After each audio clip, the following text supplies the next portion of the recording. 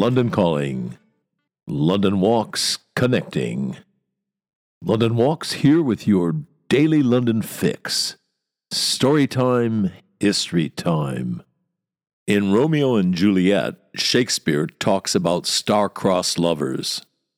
I've come to think that some London places are star-crossed. They've got a past. It's not a good past. And it lingers on. You can feel it. Camden Town's a case in point. You know some of its history, you have to wonder, has that past conditioned, colored, stained the present? Is Camden Town edgy today because of things that happened there 180, 200 years ago? Events that are still making their presence felt. I'll put the marker down now. The main event. The event for today, July 1st. I'll just adumbrate it. There, always wanted to use that word. Then move off, touch a few other relevant Camden Town history bases, and then come back to the main event. Give it to you in full. So here's the marker. The last duel in London was fought in Camden Town on this day, July 1st, 1843. It was a fatal duel. A man was killed. Okay, now backing off from that for a moment, reciting. What is it about Camden Town? Camden Town had form when it came to duels. There was a notorious literary duel fought in Camden Town 22 years earlier. Same result. One of the duelists was shot dead. That one took place on a wooded knoll beyond Chalk Farm Tavern on February 21st, 1821. A lot of duels had been fought there. It was secluded, no neighboring houses. It was screened off from the nearest road by a phalanx of trees, an open field behind a country tavern. One of the duelists, a 35-year-old journalist named John Scott, had left half a bottle of wine at the tavern. He told the landlord he'd be back later to finish it. He came back, but not to finish the wine. He came back, rather he was brought back, to die. The man he faced on that field, a lawyer and literary dilettante named John Henry Christie, had given him a mortal wound. Scott was hit on his right side. The ball had ripped through him and lodged in his stomach. That was a fatal wound in 1821. Scott was carried to the tavern. He lived 2 days. His wife was summoned. She was at his bedside when he died. The inquest was held at the tavern. Scott was buried at St. Martin in the Fields. I love that church, and now its history has just got that bit richer for me. We can also think about Dickens's great railway novel, Dombey and Son. His unforgettable description of Camden Town being ravaged. Here's a taste. The first shock of a great earthquake had, just at that point, rent the whole neighborhood to its center. Traces of its course were visible on every side. Houses were knocked down, streets broken through and stopped, deep pits and trenches dug in the ground, enormous heaps of earth and clay thrown up, buildings that were undermined and shaking, propped by great beams of wood.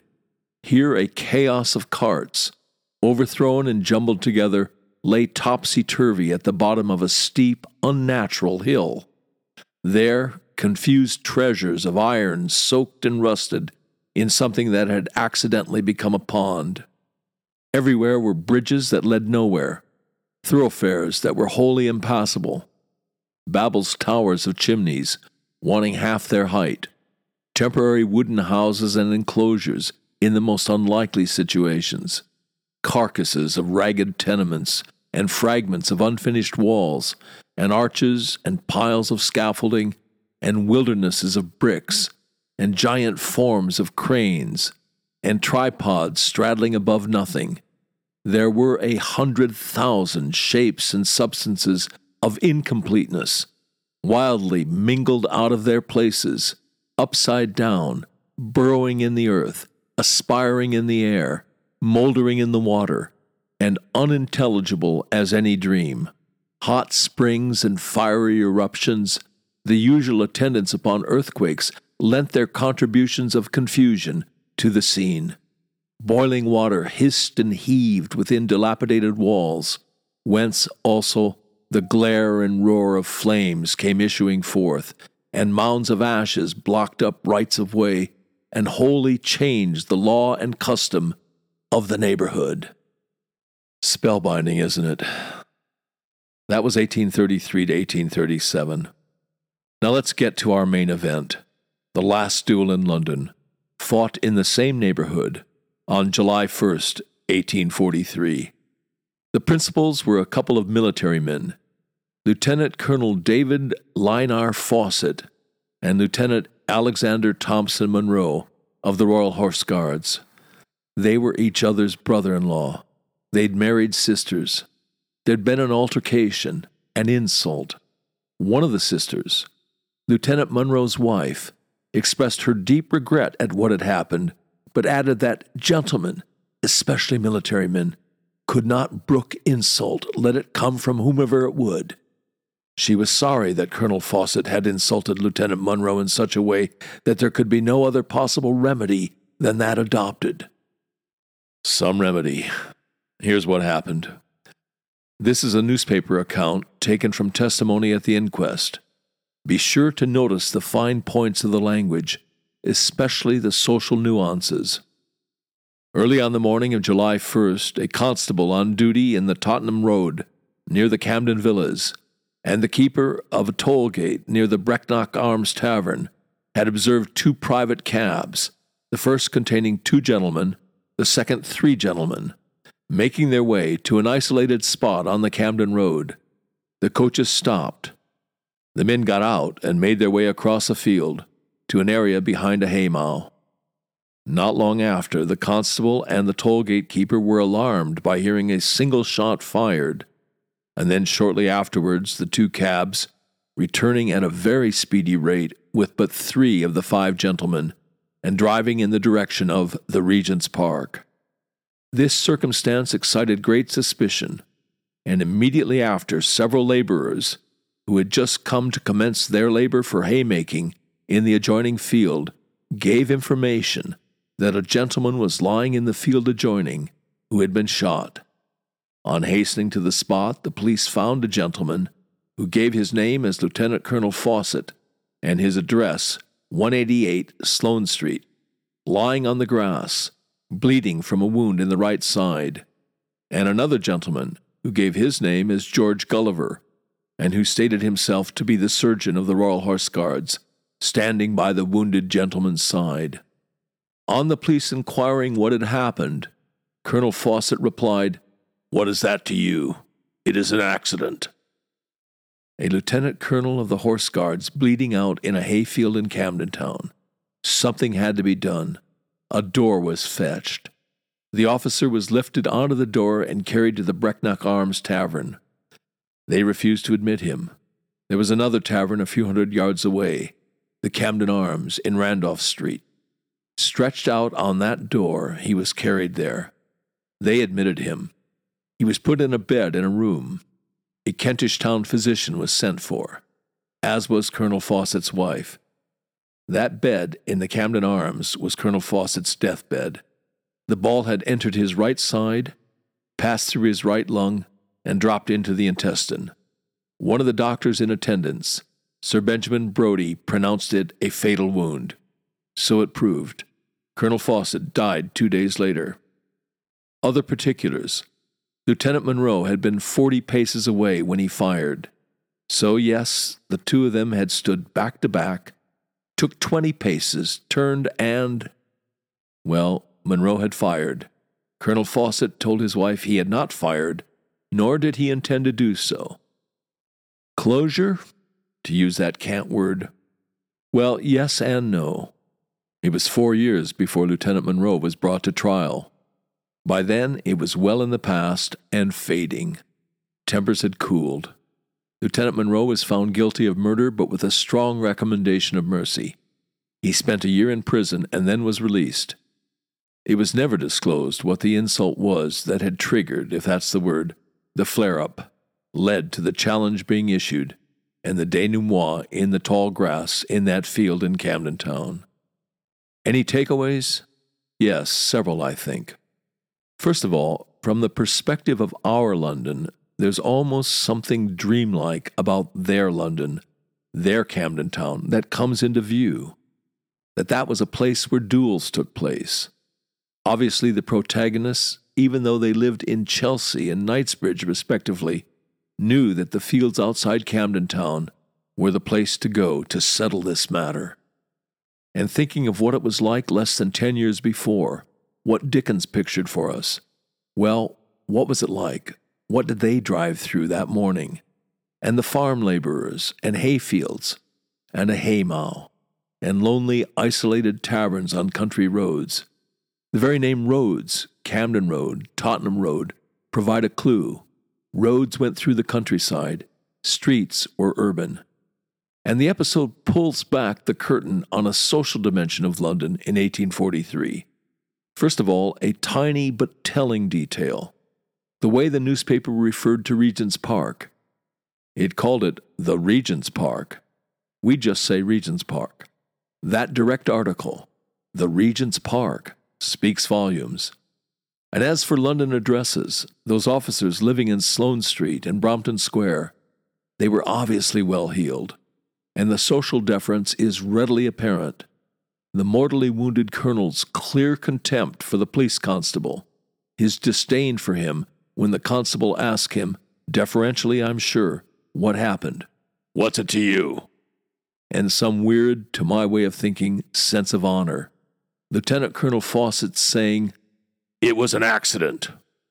The whiff coming off the whole episode is that the Army was almost a law unto itself. Honor, dignity, pride, aristocratic bearing, and yet what does all that come to? Not so much splendor in the grass as squalor in the grass. A mindless, stupid act of folly in a stricken, cast-out, tormented, once pastoral, now fallen London place. As is so often the case, great English writers get us in close. We've already heard from Dickens about the neighborhood where the last London duel was fought. What about the sense of honor that fueled the episode? Here's Shakespeare, well, his great character Falstaff, having his say about honor. Prince Henry says, "Why, thou owest God a death." He exits, and Falstaff's got something to say in response to that cliché. "'Tis not due yet. I would be loath to pay him before his day. What need I be so forward with him that calls not on me? Well, 'tis no matter. Honor pricks me on. Yea, but how if honor prick me off when I come on? How then? Can honor set to a leg? No. Or an arm? No. Or take away the grief of a wound? No. Honor hath no skill in surgery, then? No. What is honor? A word. What is in that word honor? What is that honor? Air. A trim reckoning. Who hath it? He that died a Wednesday. Doth he feel it? No. Doth he hear it? No. 'Tis insensible then, yea, to the dead. But will it not live with the living? No. Why? Detraction will not suffer it. Therefore, I'll none of it.